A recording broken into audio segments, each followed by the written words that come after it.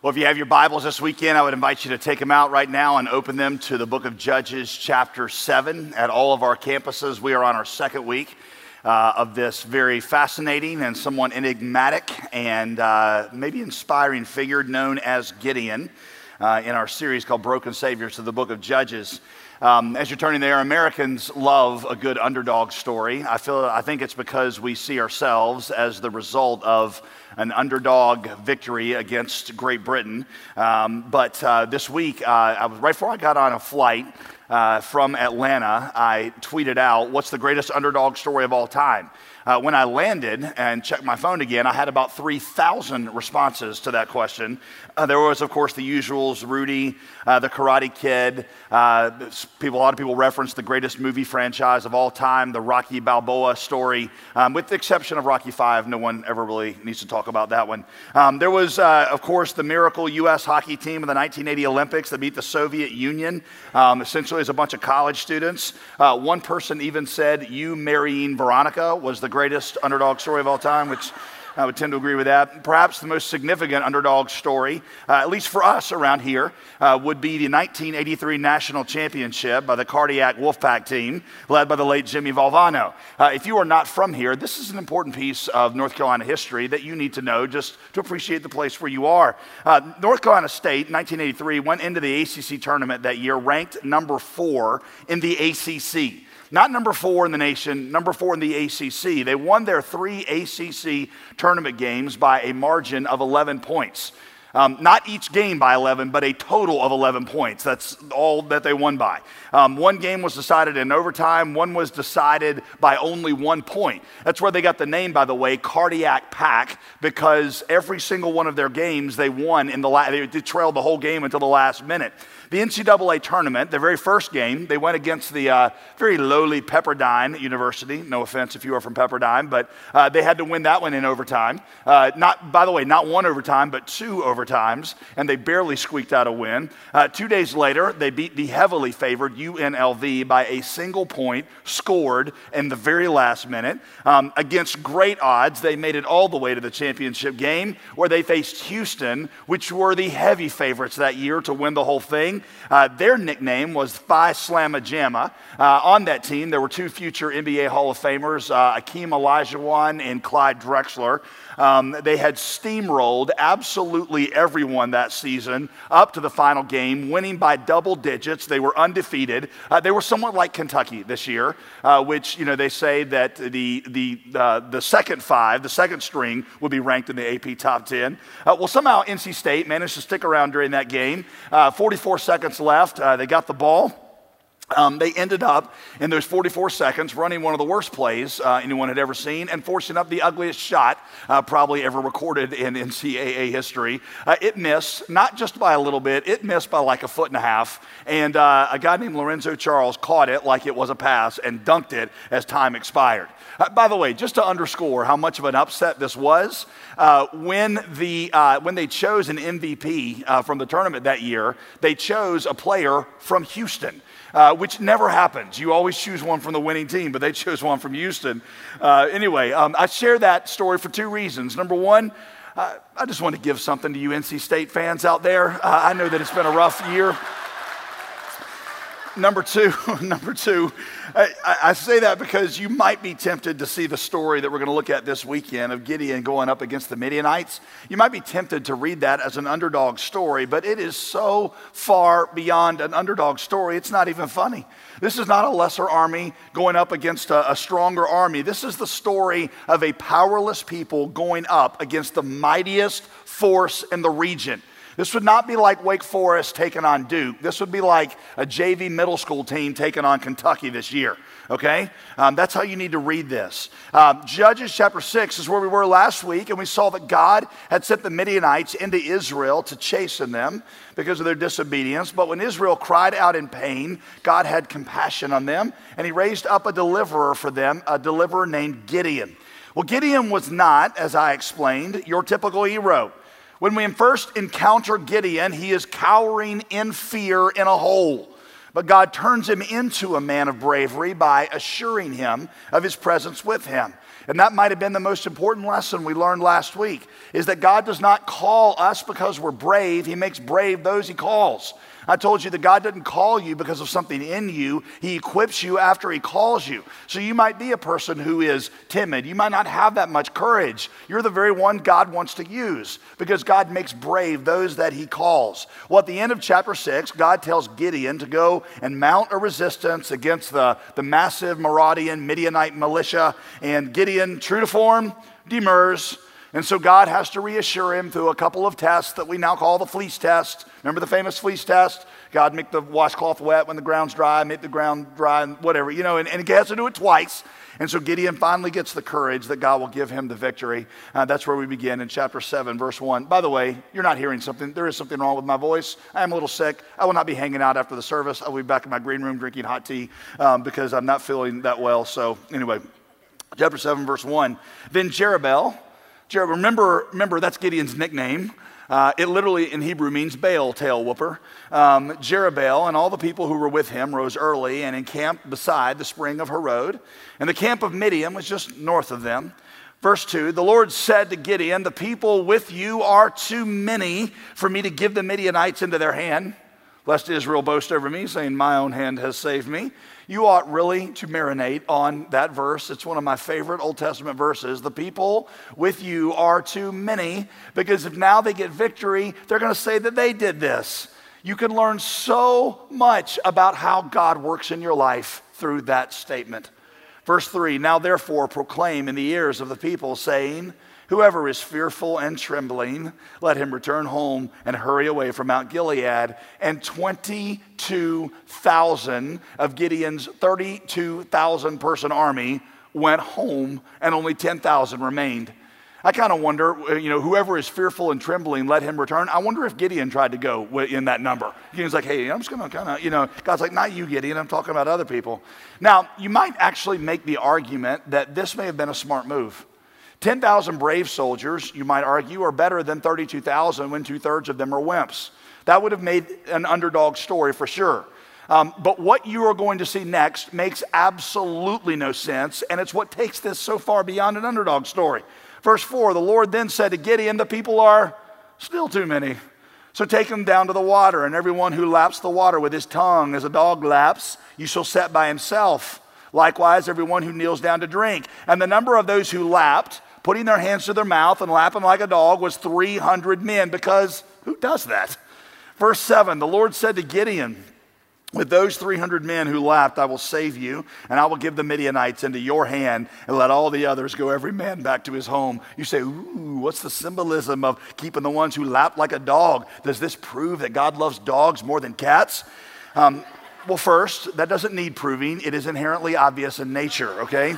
But no, there is absolutely no symbolism at all in what happened. It's just a random test designed to get rid of 97% of the army, and it worked.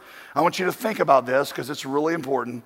God intentionally weakened Gideon's army. There is so much for you to learn about how God works in your life through that. Here it is. Number one, when God wants to use us, he often will first weaken us. When God wants to use us, a lot of times he will first weaken us. Now, God never delights in hurting us, but God wants us to trust him. He wants us to depend on him. According to him, that's the most important thing we can ever learn in life. So God will sometimes reduce the size of our army so we have no choice but to trust him. You say, what do you mean by reduce the size of our army? I mean, your health suddenly goes bad. You lose your job, or maybe you take a reduction in pay. It might even be that your marriage goes through rocky times. I'm not saying that God is the one doing any of those things directly. I'm just saying that God's sovereign purpose in allowing them to happen might be teaching you to lean into him like you never have before. Or here is another statement for you to marinate on. I've given you this, but I think it's so important. You just ought to write it somewhere and think about it all the time. If dependence is the objective, then weakness becomes an advantage. If dependence is the objective, then weaknesses can be an advantage. You say, well, how could weakness ever be an advantage? If it makes you lean into Jesus, Where the real power is, that's when it becomes an advantage. You see, for some of you, it was when your husband failed you that you learned that you could rely on your Heavenly Father. It was when you got laid off that you learned that you could trust your heavenly supplier. It's when you were alone and lonely, that's when you learned that God would be the friend who sticks closer than a brother. Weakness can force you to lean into God, and there, and sometimes only there, can you learn the 4 words that will absolutely transform your life. God is always faithful. Sometimes we say you will never know that God is all you need until He's all you have. You might say it, you might sing it with the rest of us, but you'll never know it here until He's all that you have. And then you say, now I know God is always faithful and that He is all that I need. Here's how the Apostle Paul would say it. Therefore, he said, I will boast all the more gladly about my weaknesses so that Christ's power may rest on me. Brag about your weaknesses? Who does that? Here's another place I'm subpar. Here's another place I have failed miserably. Here's another place you can't depend on me. Right? Paul says, I share these things and I do it gladly. Well, I might do it out of duty because I know that I'm supposed to. Why would Paul just get his jollies off of sharing about his weaknesses? Because it was there he was able to put on display Christ's power and not his own. You see, if I stand up here and brag on my strengths, or if Paul stood up here and bragged on his strengths, you might sit out there and say, man, I wish I were more like him. Then you hang your head and say, but I can't be. But if I brag on my weaknesses and I tell you about what Christ's power has done through them, then maybe you'll sit out there and you'll say, wow, I've got access to what He has access to. Effective preaching, I've often told you, is just one beggar telling a bunch of other beggars where they can find bread. And so maybe the best thing I can help you toward that end is to make you understand that I'm a beggar too. And to say it's not that you need to be like me or need to be like Paul, or need to be like Gideon. You just need to understand that we're all a bunch of beggars who have found bread and living water at a place that is very accessible to you, and it is faith in Jesus Christ. Or let me show it to you from another place. 1 Peter 1:7 says that your faith, that is your confidence in God's goodness and grace, your faith is more precious than gold. In whatever battle you're in, what is the greatest asset that you have? Well, certainly you would say in a battle, it's going to be my army. God says, nope, your greatest asset you can have in any situation is your confidence in me. In the battle to provide for yourself, what would be your greatest asset? Well, in Peter's day, it would have been gold. And Peter said, nope, that's not your greatest asset. The greatest asset you can have in any situation is never your ability, never your provision. It's always your faith in what God, His goodness, and what He is willing to do. Elise Fitzpatrick, who's going to be speaking here in a couple months with me here on Mother's Day, she wrote a book called Give Them Grace, which I would very much commend to you parents. But it's a book on parenting, and she said, the problem, she applies this principle to parenting, and she says, the problem with most Christian books on parenting is they essentially imply that if you do steps 1 through 5, then your kids are going to turn out fine. That this is how it's like you plug in these variables and out come these fine kids. She said the problem with that is twofold. She said, number one, the first problem is God was a perfect parent, and the only 2 humans that He created directly, and a third of the angels rebelled against Him. She said, do you really feel like you're going to out-technique God? Probably not. She said the second problem, and the more insidious problem, is that this kind of teaching this kind of teaching keeps you from the one thing you most need as a parent, and that is hope and the grace of God for your children. It is not your technique that's going to produce hearts that love God. It's going to be God's mercy and grace. And sometimes your strength as a parent can keep you from the hope and the one thing that your kids desperately need. I'm not saying that you don't master the principles of parenting. You most certainly should. I'm just saying at the end of the day, my hope for my kids should not be in my ability to be a good parent. It's in the mercy of God for them. And God wants you to learn that. It's your most valuable asset. What keeps us from the riches of God's power is not our weaknesses. It's that we feel like we have our own riches and we don't need God. This is one of the most important spiritual truths I could ever teach you. Your strengths are more dangerous to you than your weaknesses, because your strengths keep you from hoping in God's mercy. To be saved, to begin the Christian life means you come to a point where you know you can't save yourself, and you fall in desperation on the mercy of God. You are utterly unrighteous, and you realize that, utterly hopeless, and He does it all. To be used by God from that point forward means repeating the same process. You come to a point where you realize how absolutely impotent you are, and you fall in hope on God's mercy. So sometimes God will weaken us to bring us to that point. Maybe write it down this way, A.W. Tozer. It is doubtful, Tozer says, whether God can bless a man greatly until he has first hurt him very deeply. Sometimes to get you to lean into his power, he has to reduce your army. So he lets you fail. Two of the most growing seasons in my life, 3, all came from failure. One was a failure in something I was trying to do. One was a failure in a very key relationship. And one was a failure in courage, a failure in character. And I look back and I see that it was during those times that God forced me to lean into him and filled me with his power instead of my own. So listen to me, I want you this weekend to rethink what God might be doing in your life. Maybe you're experiencing an army reduction right now. And I want you to be open to the essential lesson, the life-giving lesson that God is trying to teach you in it. He's trying to teach you to lean into him. As I was thinking through this week, I was reminded of a story that I've told you before, but I could not remember how long it's been since I've told you. I feel like it's been about 2 years. It might have been 6 weeks. I don't know. It all kinds of runs together, so I hope that you haven't heard this recently. But it was the story I've told you of the little bird that was flying south for the winter. The little bird, remember this? The little bird got a late start, and he missed his friends had already left. And so because he got a late start, it got colder than he was planning for. And on the way in the air, his wings froze, and he crash landed. And there he is on the cold ground with his wings frozen, thinking, great, now I'm going to freeze to death. When along by comes a cow. And the cow drops manure on him. And the bird thinks, well, this just went from bad to worse. Not only do I have to die of freezing to death, I got to die with the stench of manure in my nostrils. But the manure was warm. And the manure thawed his wings. And the little bird said, I can use my wings now. And he got excited and he began to shake the manure off and he began to chirp and sing. And that attracted a cat who came by and ate him. And I told you that there are 3 essential lessons for you to learn from that story. Lesson number 1, not everyone who drops manure on you is your enemy. Number 2, not everyone who digs you out is your friend. Lesson number 3, when you are in manure, sometimes it's helpful for you to keep your little chirper shut because God might be doing something amazing at that very moment. Lesson number 4 is cats are evil, okay? It's obvious. Hudson Taylor says it this way. Listen, Hudson Taylor, the great missionary to China. God wants you to have something far better than riches and gold, and that is helpless dependence upon him. And if God's got to reduce your army to teach you that, then you will call it a blessing.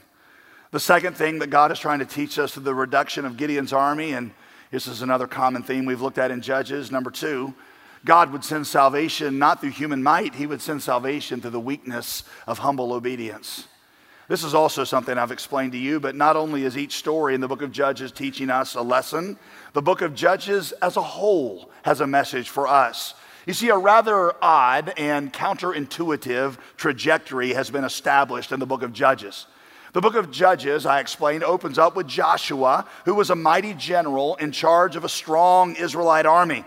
But right on his heels, we have Ehud, who is a left-handed crippled leader. And then following him, you have Deborah, who is a female judge, who teams up with the other heroine of the story, Jael, who is a housewife, essentially with a frying pan. After that, you have Gideon, whose army God whittles down to 300. You see, if Gideon had gone in with 32,000, we might be tempted to put him in the category with Joshua. But God doesn't want that happening. God wants us going from strength to weakness. So at the end of the book of Judges, we're going to encounter Samson. And Samson's going to fight all by himself.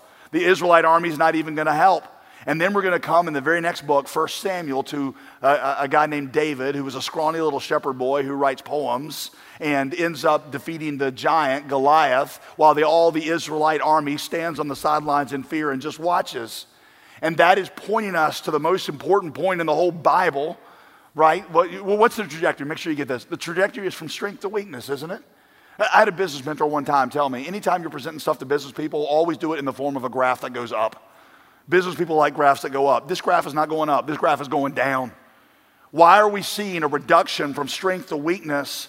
And here's why. Because the main point of the Bible is that God's not going to send salvation into the world through a king who conquers the world's armies by a superior army. He's going to send salvation by one who would lay down his life in service and humility and obedience. So time and time again in Jesus' life, we are confronted with the weakness of Jesus. Now hear me when I say Jesus is the Son of God.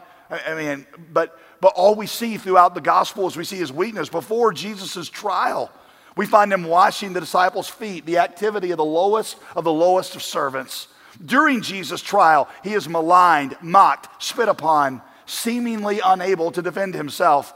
He's so weak he can't even carry his cross to the place of crucifixion. The other prisoners seem to be able to, but Jesus is so weak he can't even do that. Jesus will die with his hands stretched out, the ultimate picture of powerlessness and weakness. Yet through that, God brings a resurrection.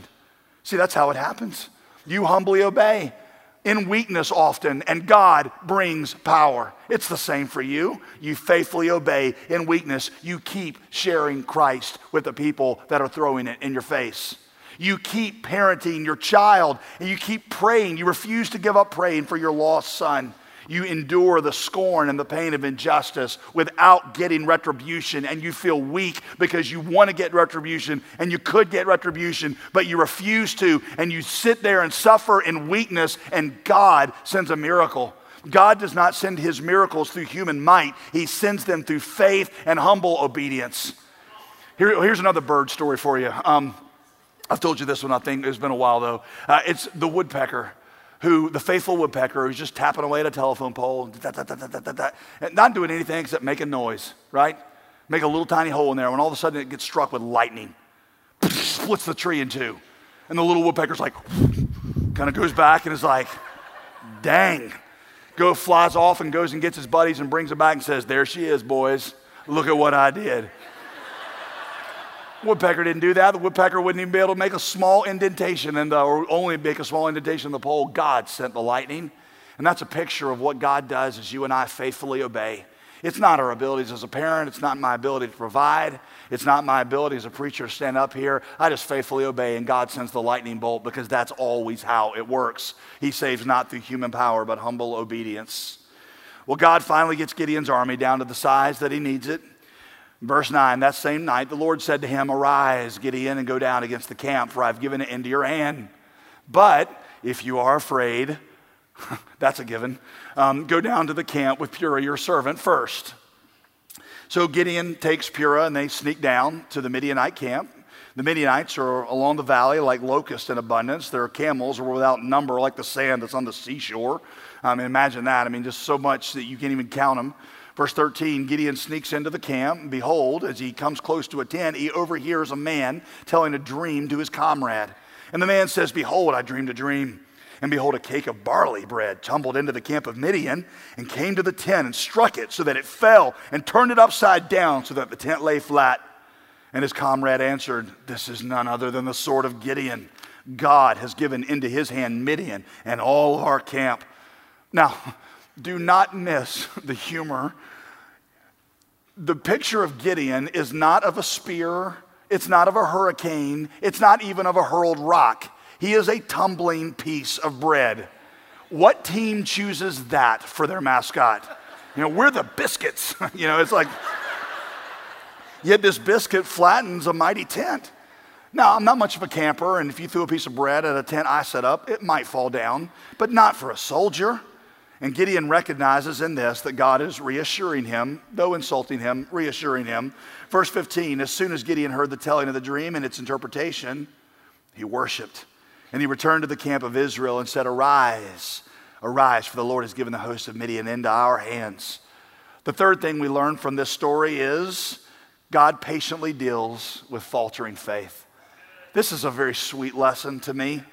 I find it really comforting in this story that God takes such time and such patience to reassure Gideon. You see, we often picture God as this one sitting up in heaven saying, if you don't have absolute confidence in me all the time, then I will reject you. But that's not what you see here, is it? No, you see a God who is taking time to cultivate faith, a God who is sympathetic with fear and doubt. It reminded me of the man who came to Jesus in Mark 9 with a very sick son and says to Jesus what has to be considered blasphemy.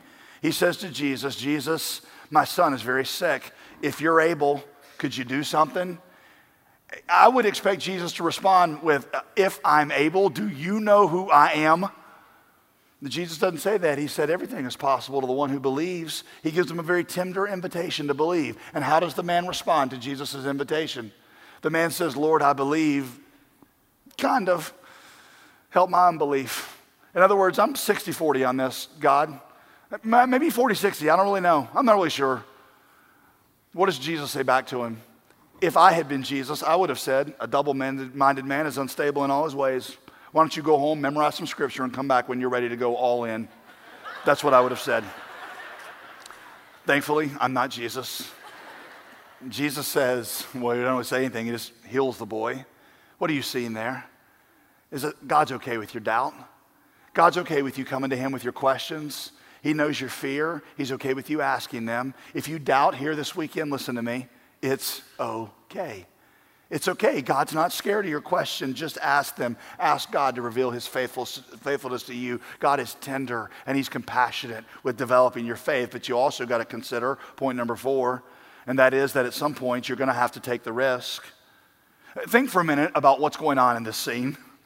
Gideon's afraid. And so to reassure Gideon, God tells Gideon to go down into the Midianite camp at night. If I had been Gideon, I would have said, God, I'm not sure if this came through or not, but I'm afraid.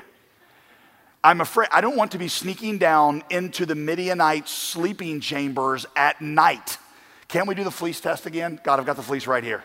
Right? I'll turn my back, count to 10, and maybe you can fold it up into an origami structure, and then I'll know that you're really with me. God, that's what I would have asked for. Why did God make Gideon go down into the camp, into the place of danger to get reassurance? It is to teach us this lesson, that if you want God to develop your faith, it means that you've got to take some steps of faith of your own. You see, here's how it works. Here's how faith works. God reveals a little, you take a step. God reveals a little more, you take another step. The way Scripture says this is draw near to God, and he will draw near to you. Picture, if you will, 2 men on the stage behind me, each one at opposite sides. It's as if one takes a step, and then the other one takes a step. That's how God develops our faith. That's not to imply that you're going to work your way to God.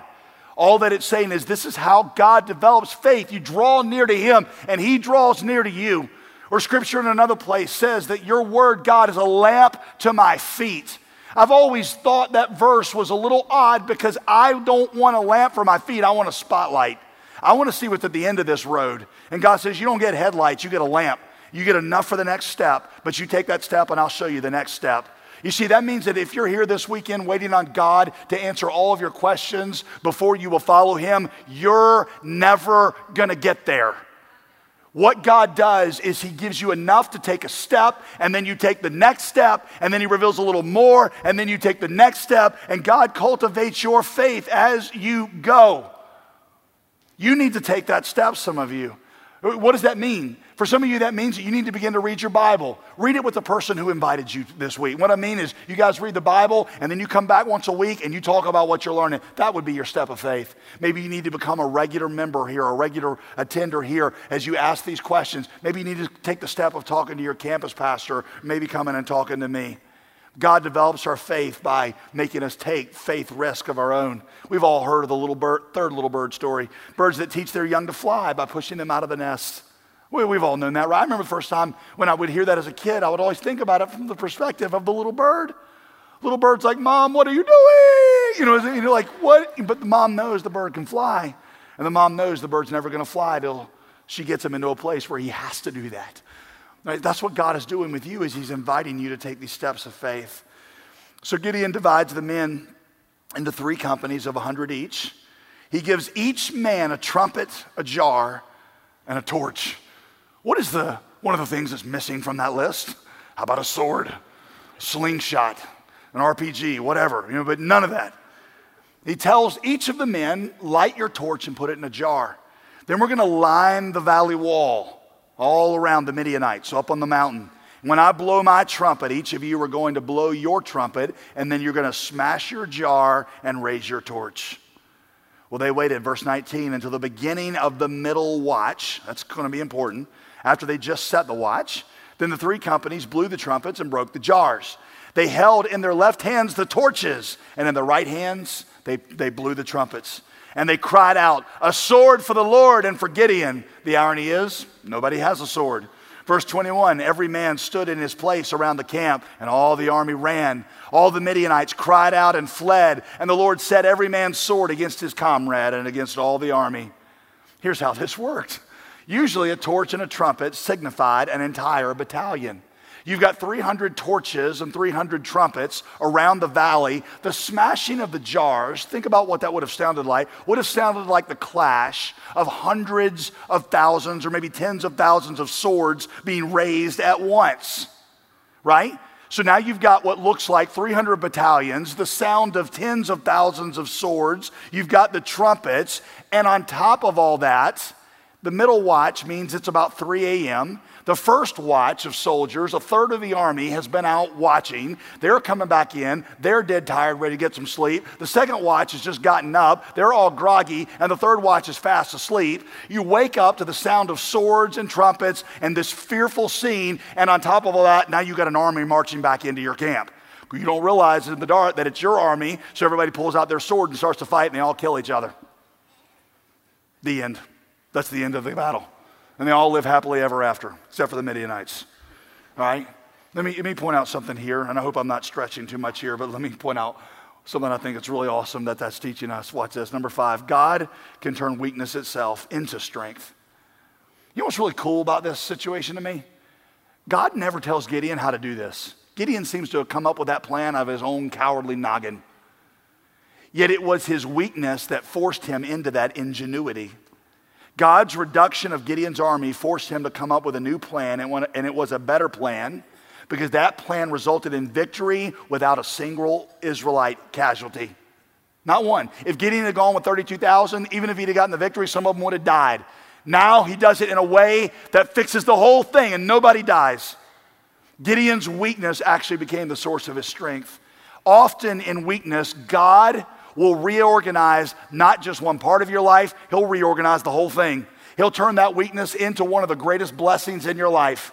I'll give you an example. Take this out of up here and kind of put it. I remember hearing the story one time of a man who he had 3 kids. When his oldest daughter turned 13, he began to get very concerned about her because, like many parents are fearful of, his daughter started to hang out with the wrong crowd.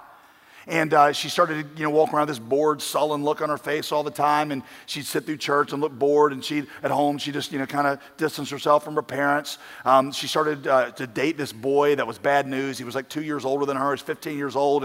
And she started to dress, just in a way that he didn't want to see her dressing. And wore dark makeup and dressed all goth and everything. And he was just not what he wanted to see from his little girl. So he goes to the pastor and he said, "Pastor, we've done everything right. We've always been, we've always come to church. We come to church, we're pretty regular here. And I just don't understand. The more I talk to my daughter, we just get in arguments." And the pastor said, "Well, if you'll let me be really bold with you in this moment, I want to tell you that the problem is that your family is just a spectator at church. Yes, you guys are here a lot, but all you do is sit on the sidelines. You're not involved in ministry at all. And the problem is that the world that your daughter lives in is telling her a better story than you are telling her. The world is giving her adventure. You're just basically presenting God as somebody who lectures her on the weekend, and the world is more enticing to her." He says, "If you're going to win your daughter's heart, in part, you're going to have to tell a better story." So the dad, he makes sense to him, so he goes home, does a little research. He gets his family involved in the church and ministry. They volunteer, and they get involved in a local ministry, and he also adopts and oversees orphanage as kind of their project. He takes his family and he says to his 3 kids, "We're going to own this as ours. So I need some ideas of what we can do." The kids begin to contribute ideas and they begin to execute those ideas. The guy says that over the next few months, his daughter even began to give some ideas and begin to lead out on her own. The dad said, "Over the next 18 months, I watched the most remarkable thing happen. Without me commenting on any of these things, they all disappeared." She said she began to change her wardrobe. She broke up with the boy. She began to bring a Bible and a notebook to church. And it all came because we got off the sidelines and got into ministry. Now, why do I share that with you?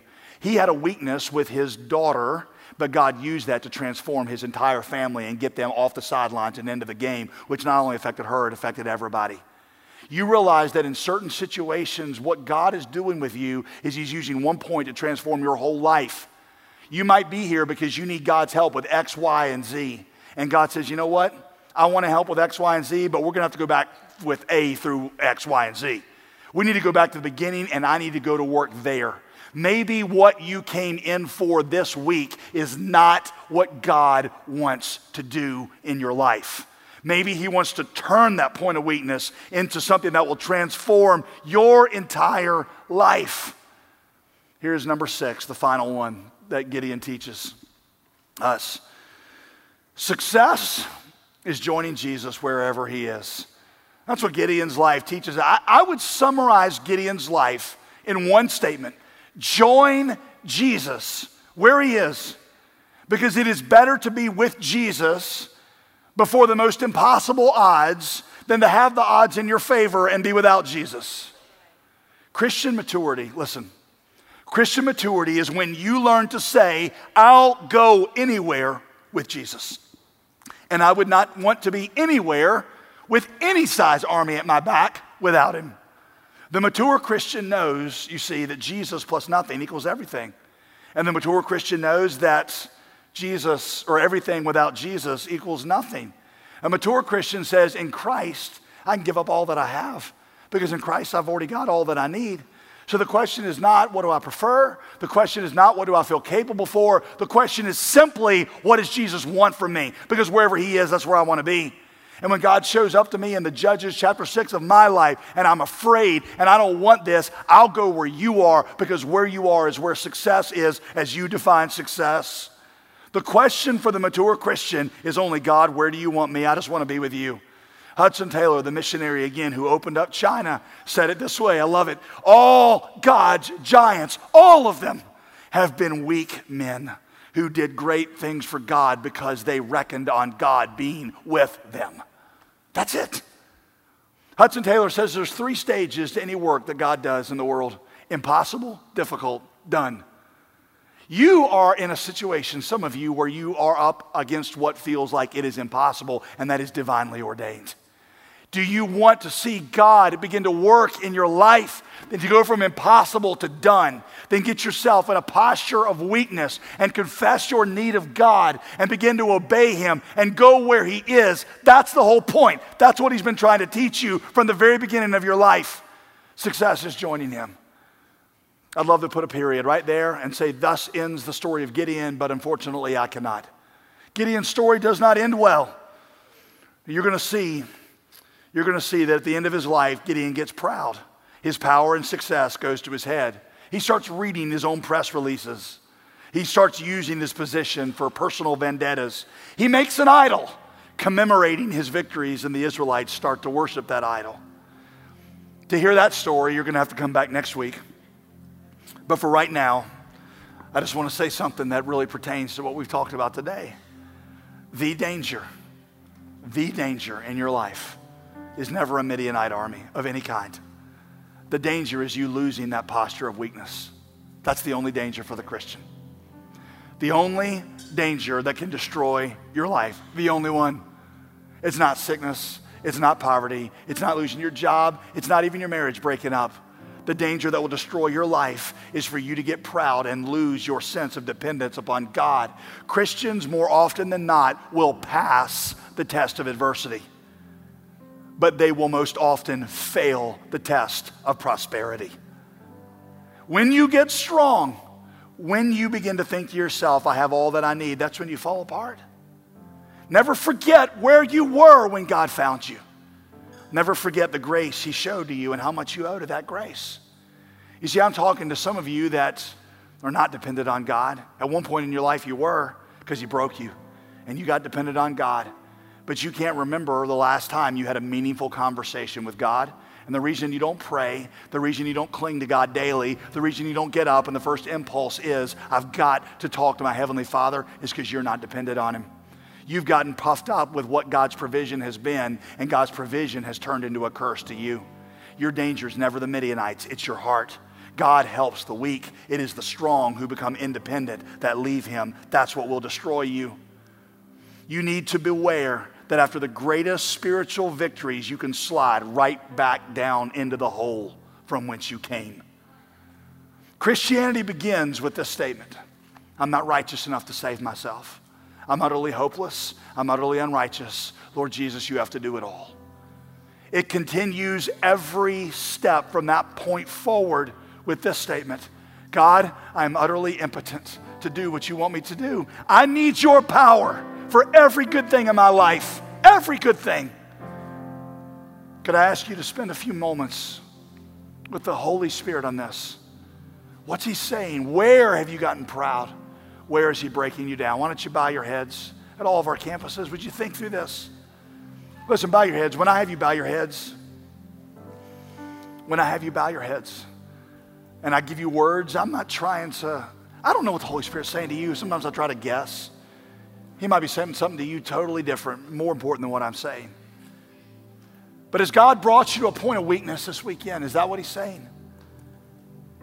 Is right now he's saying to you, I want you to know, listen, I'll be your security.